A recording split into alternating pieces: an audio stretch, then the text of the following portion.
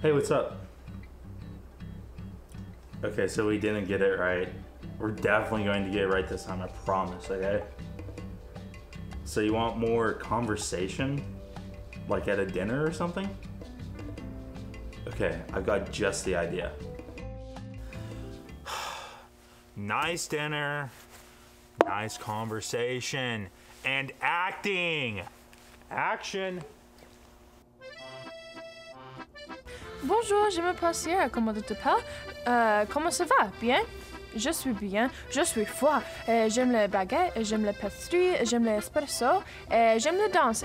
Je suis une ballerina. Oui? Oui?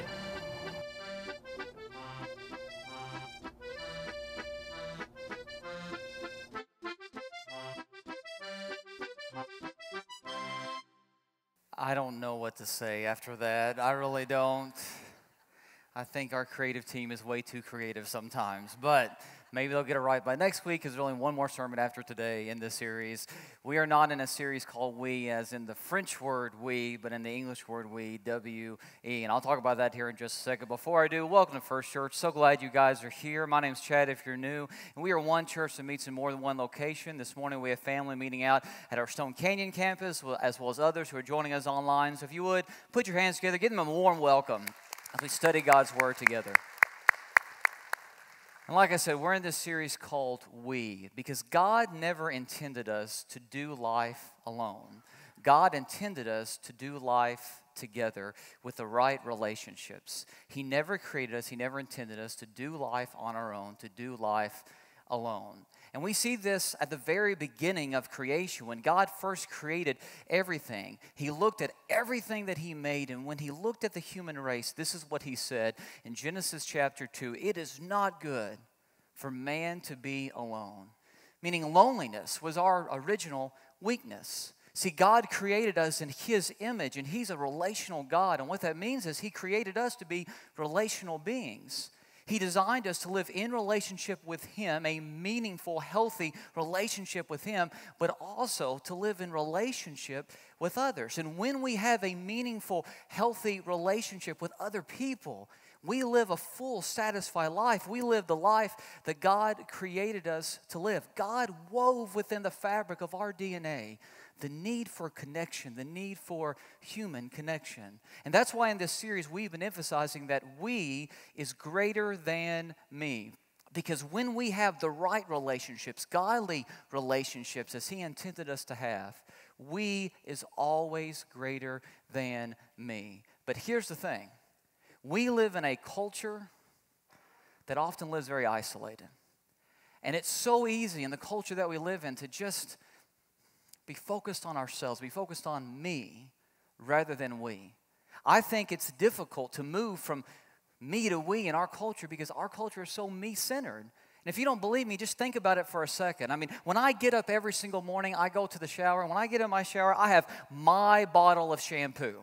And I have my soap. Now, there are 15 other bottles in my shower, but they don't belong to me. They're my wife's, okay? So I don't touch those. She doesn't want me to touch those. I use my soap. I use my shampoo. She uses hers. And we don't get it mixed up. If I do get it mixed up, I get in trouble and I smell like strawberries the rest of the day. So I don't do that, okay? I have my shampoo. I have my soap. Then I go to my kitchen and I fix my coffee. Now here's the thing, we have a coffee pot right now, but I've thought about getting a Keurig. You know why? Because then I can fix just a cup of coffee for me. It's my roast, my flavor, 1 cup for me. I don't have to make coffee for anybody else, just me. If you're married, you might be like Allison and me in the fact that we are always at different temperatures. When she's hot, I'm cold, and when she's cold, I'm hot. We're never on the same page when it comes to temperature. So now they make blankets that have their own controls when it comes to temperature on both sides, so she can turn up the heat if she wants to, and I don't have to have it on at all. They even make cars now with temperature controls, thermostat controls on both sides, so I can turn the air on, she can turn the heat on, or vice versa. It's great, and I can have just my perfect temperature. If I go for a jog or if I work out in the mornings, that's hypothetical for the sake of this illustration because I don't do that. But I know it's hard for you to tell, but if I went for a jog or worked out, I can pull out my phone that has my playlist of music on it and listen to my favorite songs. And I don't care if they're your favorite songs or not, they're my favorite songs, so I get to listen to them. So if I want to listen to Wake Me Up by Avicii, I can listen to that song. You guys know what I'm talking about? Yeah, this is my jam right here. I mean, I'm loving it. I don't care if you like it or not. I don't care if you think I'm old because I like it. I don't care. I love this song. It's mine. And I get pumped ready to work out the one time a year I do it. And I also get pumped to preach. I mean, you can't preach after a song like that. I don't know if you can. So anyway, but it's my song and I love it. And even when I turn on my TV in the evenings when I get home from work, my TV will suggest things for me to watch based on my interests. Let's face it. We live in a me-centered culture, and it's never been more difficult to move from me to we than in the culture that we live in. I think this impacts every relationship that we have. It impacts our marriages. It impacts our family life. It impacts our friendships. It impacts our work relationships. It impacts our schools. It impacts how we drive down the road. And it definitely impacts the relationships we have with other generations. And that's what I want to talk about today.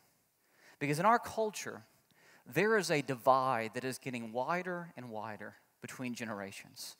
And I think that divide, that generation gap that is getting bigger and bigger, wider and wider, I think that gap breaks God's heart. And it was never intended to be. Because here's the thing.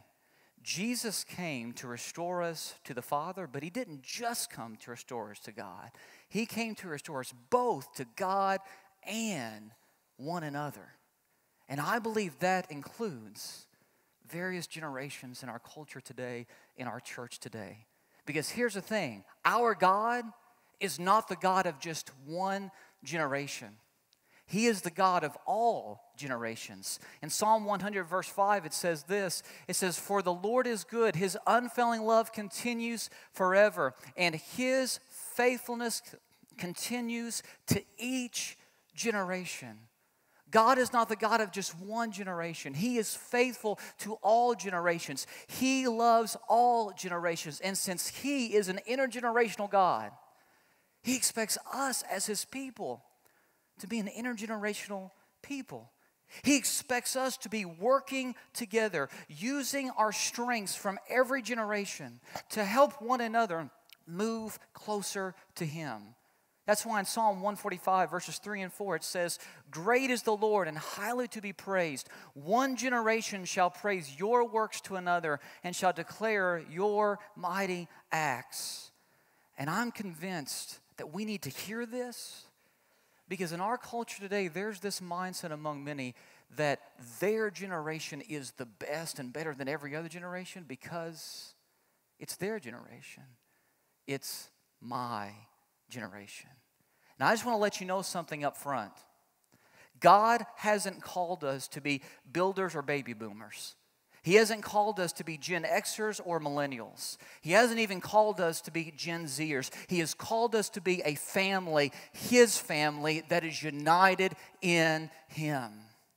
And what that means is, when we understand that we're supposed to be one family working together in spite of our differences, when we understand truly we is greater than me, that we is greater than just my generation that I live in, we will bridge the generation gap that our culture, that I believe Satan has created, that God never intended to be.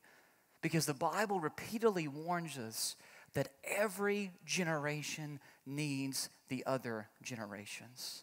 Because in spite of our differences, and there are many, but in spite of our differences among generations, we all have the same basic needs. Let me illustrate it like this. I'm not sure if you guys have had the chance to play around with the app that came out this past summer where you get to upload a picture of like yourself and then there's age progression technology and it makes you look like you're 70 years old. And I'm not sure if you get to play around with this, but I was exposed to it for the first time just the other day. I'm a little bit behind everybody else. And we took new staff pictures here at church, and so I decided to upload my staff picture to see what I would look like at age 70. And here I am at age 70. Are you ready? That's me, okay? So this is what you have to look forward to if I stick around this long, okay? This is what you have to look forward to. This is what your preacher is going to look like at age 70. I showed this to my son, Alex. He's 6, and he said, Daddy, do you think Mommy will still love you if you look like that? I'm like, well, I sure hope so. But I know why he said that. It's because Allison doesn't want me to grow a beard. I've joked about it before, and she doesn't want me to grow a beard ever. And so I probably will never have that beard because I want to keep her happy. Even when we're older, I want to keep her happy, okay? But here's my original picture that we uploaded and used. That's my new staff picture, and this is what I look like with this age progression technology. And, that was a lot of fun. I thought, I was the only staff member that took a new picture. Let's play around with some of our other staff pictures. So you guys know Tim Tibbles, our worship leader here at North Garnett. I decided to put him through this app and take a look at what he looks like at age 70. There's Tim. I love the hair, man. I really do. I love it. Now, I don't know if he's going to have that hair, but I bet he'll still be wearing that blue jean jacket at age 70. I guarantee it. Here's the original picture of Tim if you want to look at the difference. So there's the age progression. You can see it taking place right before your eyes. For our Stone Canyon family, I thought I would put C.J. Epperson, our campus minister, through this. So here's a picture of C.J. at age 70. You can tell he looks like a distinguished old man. I showed this to C.J. this week, and he said, I like the old man I'm becoming. Apparently, he really liked this look. So he said if he looked like that at age 70, he'd be doing pretty well. Here's the original picture that I used to upload, so you can see the difference there. And then one more, I decided to put Matt Thomason, our executive minister, through this app. And here's a picture of Matt at age 70. So you can see him. And here's the original picture that we used.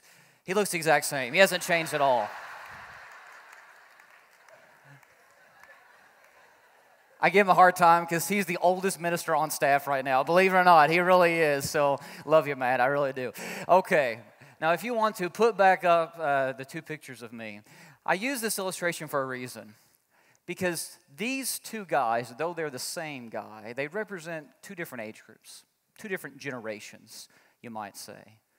And because of the 2 different phases of life that these guys are in, they're going to see life a little differently. They're going to have a little different perspective on life because of their life experience, because of their financial status, because of their emotional status, because of where their families are, because of the different things that they're experiencing when it comes to health and stress and pressures of life.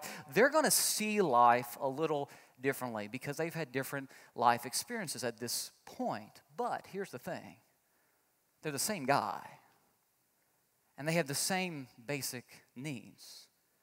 Both of these guys need to feel loved and need to love. Both of these guys want to feel significant. Both of these guys want to make an impact. Both of these guys want to have influence. Both of these guys want to know that their lives matter. Both of these guys want to make sure that they live with purpose and meaning. Both of these guys want to make sure that their kids are healthy and are raised right. Both of these guys need friendships and relationships to get through life. And most importantly, both of these guys need God. And I believe that that is the one need that unites all of us. Every generation needs God. In spite of our differences, every generation needs God. There's not a generation that exists that doesn't need Him. Styles may come and go, fads may pop up and fade away, but our need for God does not change, and He doesn't change. Every generation needs Him, and we need one another to help us move closer to Him. And that's why I said earlier, every generation needs the other generations. Why? Because that's how God designed it to be. And in culture and in the church, when generations stop talking to one another, stop listening to one another, it always leads to crisis. I think we're seeing that in our day and age, but we're not the first group in history to experience this. There's a prime example that's found in the book of Judges. In Judges chapter 2, we see a verse that I think is one of the scariest verses in all of Scripture that is very eye-opening. And it takes place after Joshua, who was the leader of God's people, the Israelites, dies. See, Joshua has been leading the people for years, and he led the people after Moses died. So Moses was leader of the Israelites, then Joshua. Now Joshua has died and a new generation takes over the leadership of God's people. And look at what the book of Judges chapter 2 says about this generation. Judges 2 verse 10. After that whole generation had been gathered to their fathers, so after Joshua's generation died, another generation grew up who knew neither the Lord nor what he had done for Israel. That verse breaks my heart. And it scares me to death because it reminds me it only takes one generation to forget about God. It only takes one generation of the older folks not talking to the younger folks and the younger folks not listening to the older folks to move away from God. Because here's the thing, what's described in Judges 2 verse 10 was not always the case. Back when Joshua was leading the people were following God. Now, there was a moment in Joshua's leadership where the people wanted or were tempted to move away from God. And do you remember what Joshua did?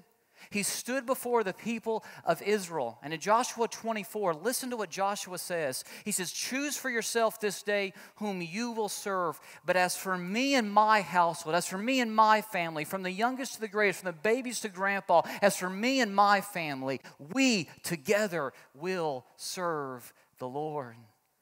The reason why Joshua said this is because he knew what God expected. He knew what God wanted his family to do. It didn't matter what the culture around him was going to do. He knew what God wanted from him, and he knew God's law said this in the book of Deuteronomy. He knew that God's law said in Deuteronomy 11, teach these things, my ways, God's ways to your children. Talk about them when you're sitting together in your home and when you're walking together down the road. Make them the last thing you talk about before you go to bed and the first thing you talk about the next morning. God says, I want your families to be growing together from the least to the greatest. Teach your children about me.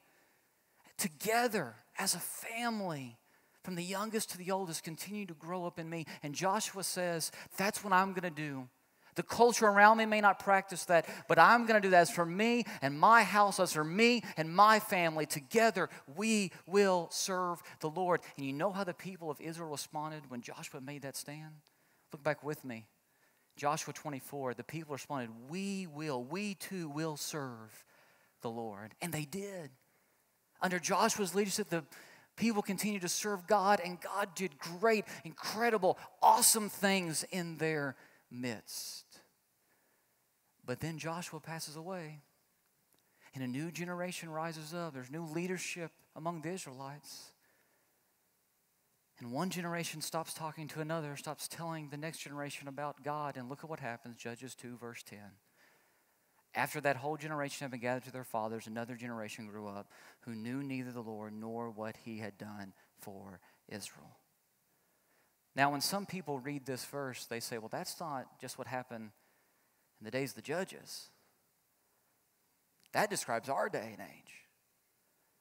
There may be some truth to that. I'm not going to argue. I mean, there may be some truth to that, but here's the thing. Judges 2 verse 10 might describe our culture, but it doesn't have to describe our church. See, God intended the church to be an intergenerational force for good. And the darker our culture becomes, the brighter the light of the church has to shine. He intended us, you and me, this family of believers, to be an intergenerational force for good. Because when the older generation is plugged into the younger generation and the younger generation is plugged into the older generation, we maximize our strengths together for the glory of our ageless God. So how do we make sure that Judges 2 verse 10 doesn't happen in this place? How do we make sure that we as a family, we as a church are an intergenerational force for good in the midst of this dark world? Well, I think there are 3 biblical principles we need to follow, 3 things that we need to do. And the first is this: we need to make sure that we love every generation. We need to be intentional about loving every generation. Because let's be honest, in our culture today, there is an undeniable tension that exists between generations. And I think this tension is based upon a set of assumptions that every generation believes. And you guys probably know this to be true. Here are the assumptions. See, every generation believes that their generation is different. And that's true. Every generation is different in some way or another. And every generation knows this. We know that we are different from those who are older than us and those who are younger than us. But then there's another part of this tension. Every generation thinks its brand of different is right. And this is where things start to go a little sideways. When we think our brand of different is right, and then we move down to this third part, every generation assumes another generation's brand of different is wrong. And that's when things start to get really, really ugly. Because when you look at this list, only one of these statements is true. And it's not the third one, it's not the second one, it's the first one. The only statement that's true on here is that every generation is different. But here's what we need to remember. Different is just different. Different doesn't mean it's bad. Different can just mean different. And different isn't always bad. In fact, sometimes different is better. But you know, we don't always practically live like this, do we? Because there is a temptation, almost an expectation in our culture to shame and to disrespect that which is different from us. If you don't believe me, just listen to the culture around us. There is a tendency for older generations to shame younger generations just because they're different. There was an article that came out in Time magazine, and it said this about the younger generation. Look at what it says. It says, they have trouble making decisions. They would rather hike in the Himalayas than climb the corporate stepladder. They crave entertainment, but their attention span is as short as one zap of a TV dial. Now, we would assume that this is an article speaking about the millennials. By the way, I am a millennial, if you didn't know that. I am. You're probably thinking, man, we used to like that preacher until we found out he was one of those millennials, because apparently the millennials, my generation, were ruining everything. But if it's not about the millennials, then maybe it's about the generation that's younger than me, Gen Z, right? That's who this article's got to be talking about, because the younger folks, they're ruining everything. But you know when this was said in Time magazine? The year 1990. This was said about Generation X, the generation older than me. This is what the baby boomers were saying about Generation X. They're ruining everything. They're messing everything up. Let me give you another example. This was a statement that was made in the New York Times. This next statement says, the now generation has become the me generation. Me generation focused on themselves? That's got to be talking about the millennials, right? It's got to be talking about the millennials or maybe Gen Z, those that are younger than millennials. Got to. You know when that was said? 1976.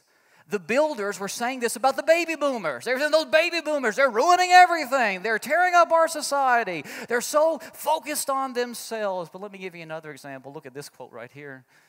I see no hope for the future of our people if they are dependent on the frivolous youth of today. You know who said that? Hesiod. In the 8th century BC. It's as if the older generation has been shaming the younger generation since the beginning of time. All because they're different. Now here's the thing, I'm not going to let the younger generation off the hook either. The younger generation has a tendency to disrespect the older generation in the name of progress. And that's not right either. I'll never forget visiting a church building one time because I wanted to meet their new preacher. It was a church that was close to the church I used to serve, and so I stopped by one afternoon to meet this guy. He was showing me around their building and telling me some of the stuff that they're doing, some of the changes they're making, and he was kind of full of himself. He was a little bit arrogant. And so I'm just listening to all of the stuff he's telling me. And then at one point he made this statement. He said, Chad, this ain't the church for your grandma. And I remember looking at him and just being so offended by that statement.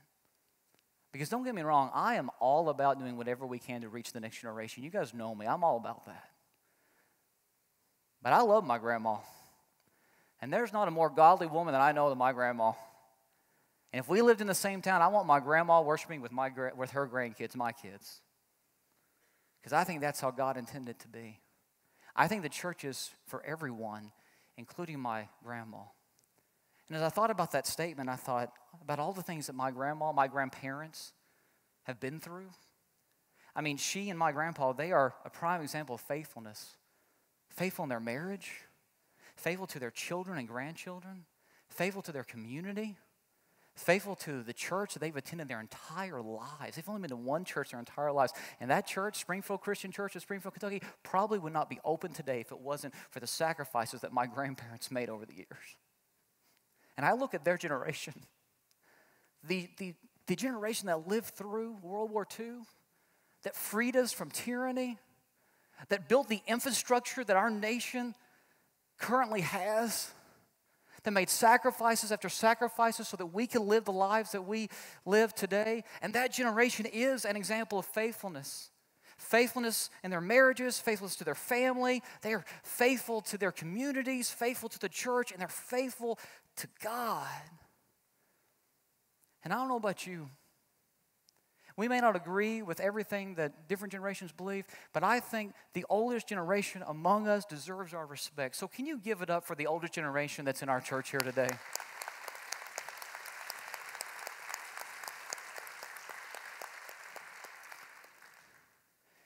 It's easy in our culture to highlight the negative aspects of every generation, but as those who live under the grace of God, we don't have that right. We're not allowed to do that. Galatians 6 verse 10 says this. It says, therefore, as we have opportunity, let us do good to all people, all generations, especially to those who belong to the family of believers. See, we're a family here. And that means sometimes we give up our personal preferences for the sake of the family. I know at my kitchen table, we have conversations sometimes that Alice and I really don't want to have. They are below us when it comes to our intellect, but we want to have conversation with our kids. We want to involve them. We play this game around our kitchen table that Alex, my son, made up. It's called what's your favorite Disney character? Can you guess your favorite Disney character? And so what he'll do is he'll say, I'm thinking of a Disney character, and then he'll give us some clue, and then we have to try to guess who he's thinking about, and we go around the table. Now, Addie, my almost 3-year-old, she says Belle from Beauty and the Beast every time. It doesn't matter what clue he gives. He'll say, it's a mouse, and she'll say, Belle, and that's her favorite. But normally it's Allison and me who are guessing, the right answer. And once one of us guesses it, then the next one picks up the game. And I'm thinking of a Disney character. And we'll play this forever. And Alex and Addie, they love it.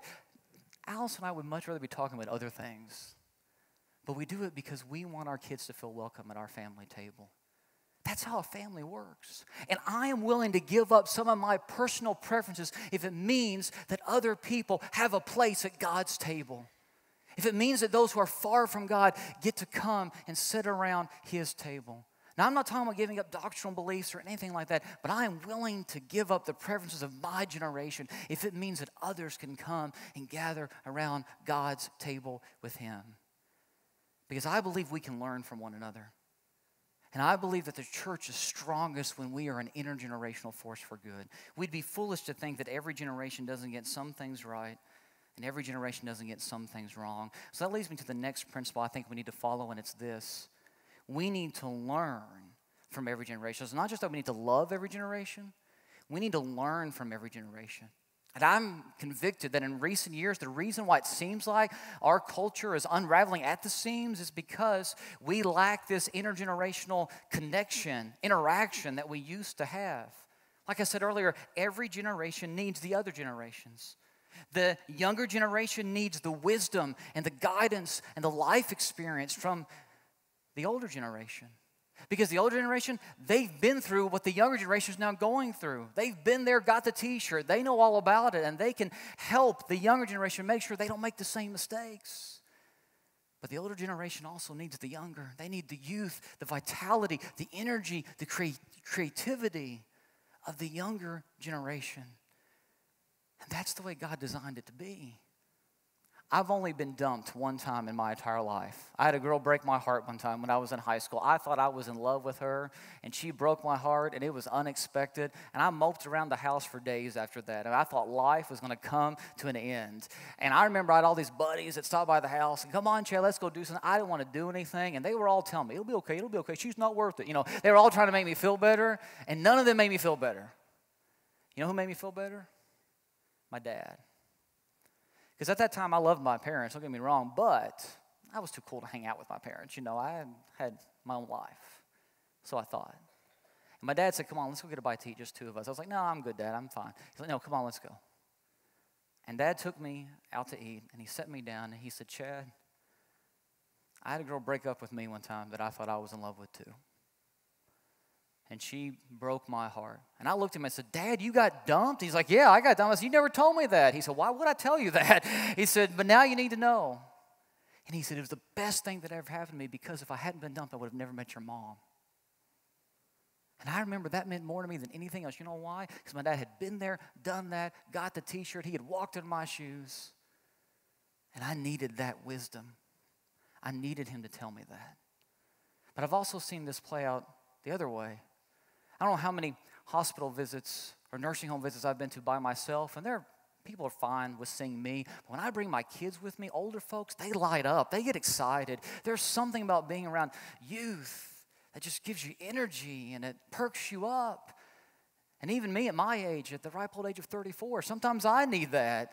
I remember at the last church I served, I'd been there for a few years, and we had an intern who was in college, and he came up to me one day in the office, and he was like, hey, Chad, can I talk to you about something kind of serious? I was like, well, sure. I thought he was going to, like, confess something or whatever. I was like, yeah, sure. What's up? And he said, listen, you're a great preacher, but you need to change what you wear. And I'm like, what? What are you talking about? He's like, what you're wearing right now was in style when you were in high school, but you're not in high school anymore. You need to change what you wear if you're going to reach younger people. And I was mad at him. I fired him. No, not really, but I thought about it. But he was right. We need one another. And I saw this play out last fall. We had our You're Invited series, and remember that series ended with a church-wide carnival, a community-wide carnival that we threw as a church. And there was one older lady in our church who was really mad that we were doing that. She was upset because she thought it was a waste of money, and that's not what church is all about, and went down the list of reasons why we shouldn't throw a carnival. Until we had the carnival, and her grandkids showed up. Because she told me later, she said she'd been inviting her grandkids forever to come to church, and she couldn't get them to come, but someone else invited them to come to the carnival. They came to church that Sunday, stayed for the carnival, and she came to me and she said, I've been set in my ways, and I'm sorry. Sometimes we need different generations to wake us up to what's right. I've got a picture on the screen of a guy named John Sorensen. John Sorensen, there was an article done on him a few years ago in the New York Times, and they featured some of the oldest New Yorkers who had lived there the longest, lived in New York the longest, and he was one of these people that was highlighted.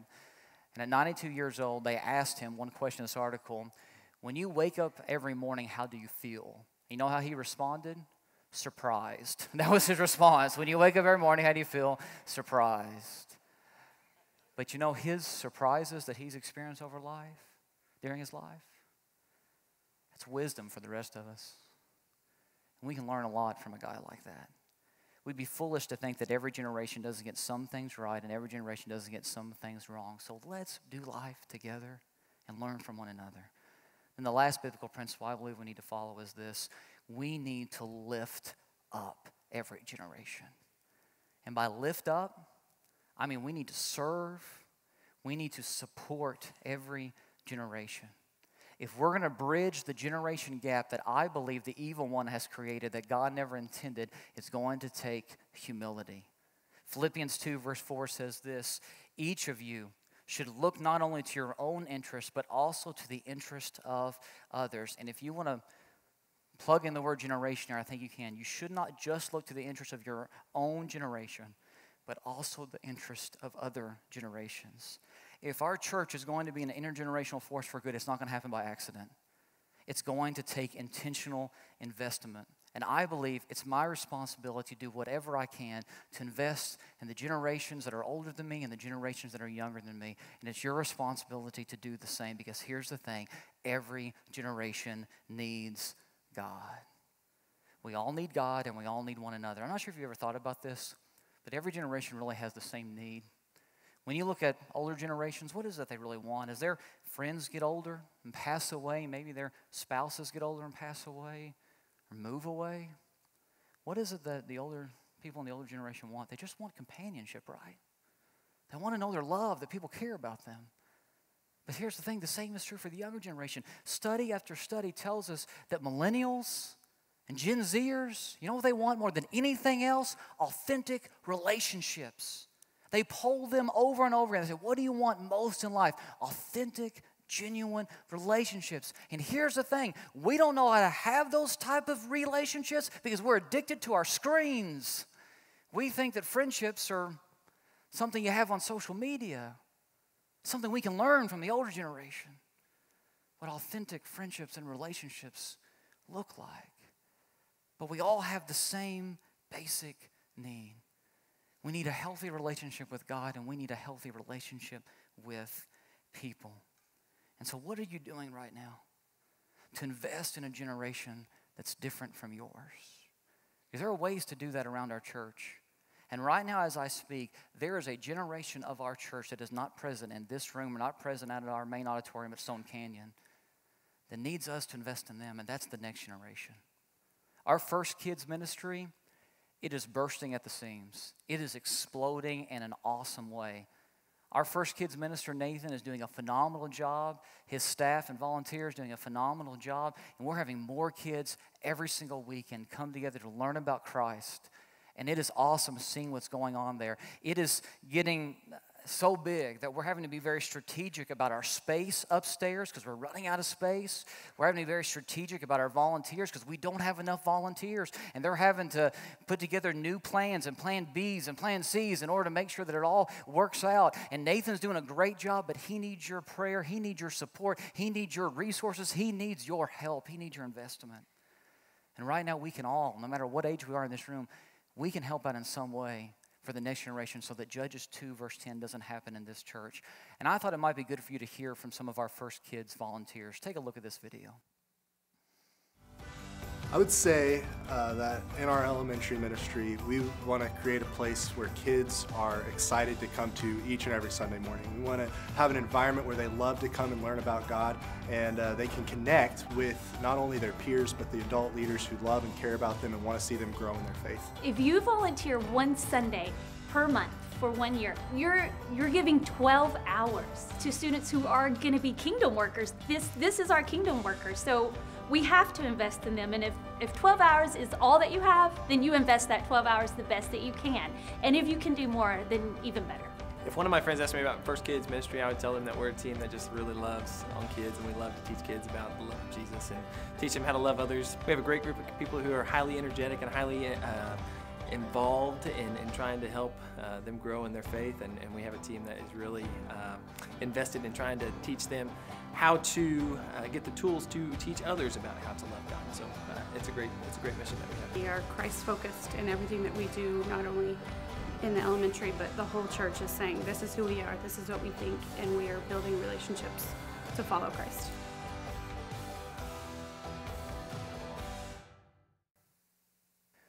Who are you investing in? Our First Kids ministry needs you. But there may be other ways you can invest in a generation that's different from yours. Maybe it's going and seeing some older church members who are in a nursing home. Maybe it's you, if you're an older couple, inviting a younger couple that just got married or engaged, taking them out to lunch, talking about life with them. Maybe it's helping babysit those who have young kids. Maybe it's just sitting beside people in church on Sunday that aren't in your generation. That'd be cool, wouldn't it? There are ways that you can invest in the next generation that are actually kind of simple. I'll never forget when I was growing up in church, there was a man in our church that I affectionately called the Candy Man. I didn't know his name for years. He was just the Candy Man. That's what all the kids called him. He was a leader in our church, an usher in our church, and every Sunday he was greeting people, and the kids would run up to him, and he would have these. I don't know if you can see it, but it's a fireball. Now, my parents wouldn't let me have these because they thought they were too hot and all that, but the Candyman had them every Sunday, and so we would go get them. And if you were to walk into our children's church room at the beginning of service, you would see all the kids like this, because we were eating these fireballs, and we loved them. It was great. And I remember for years, I'd go as a kid and get this candy from him. And years later, I remember a teenager, a student getting baptized on a Sunday. You know who baptized him? The Candy Man. The Candy Man, yeah, he was a leader in our church, but he wasn't a youth sponsor or anything like that.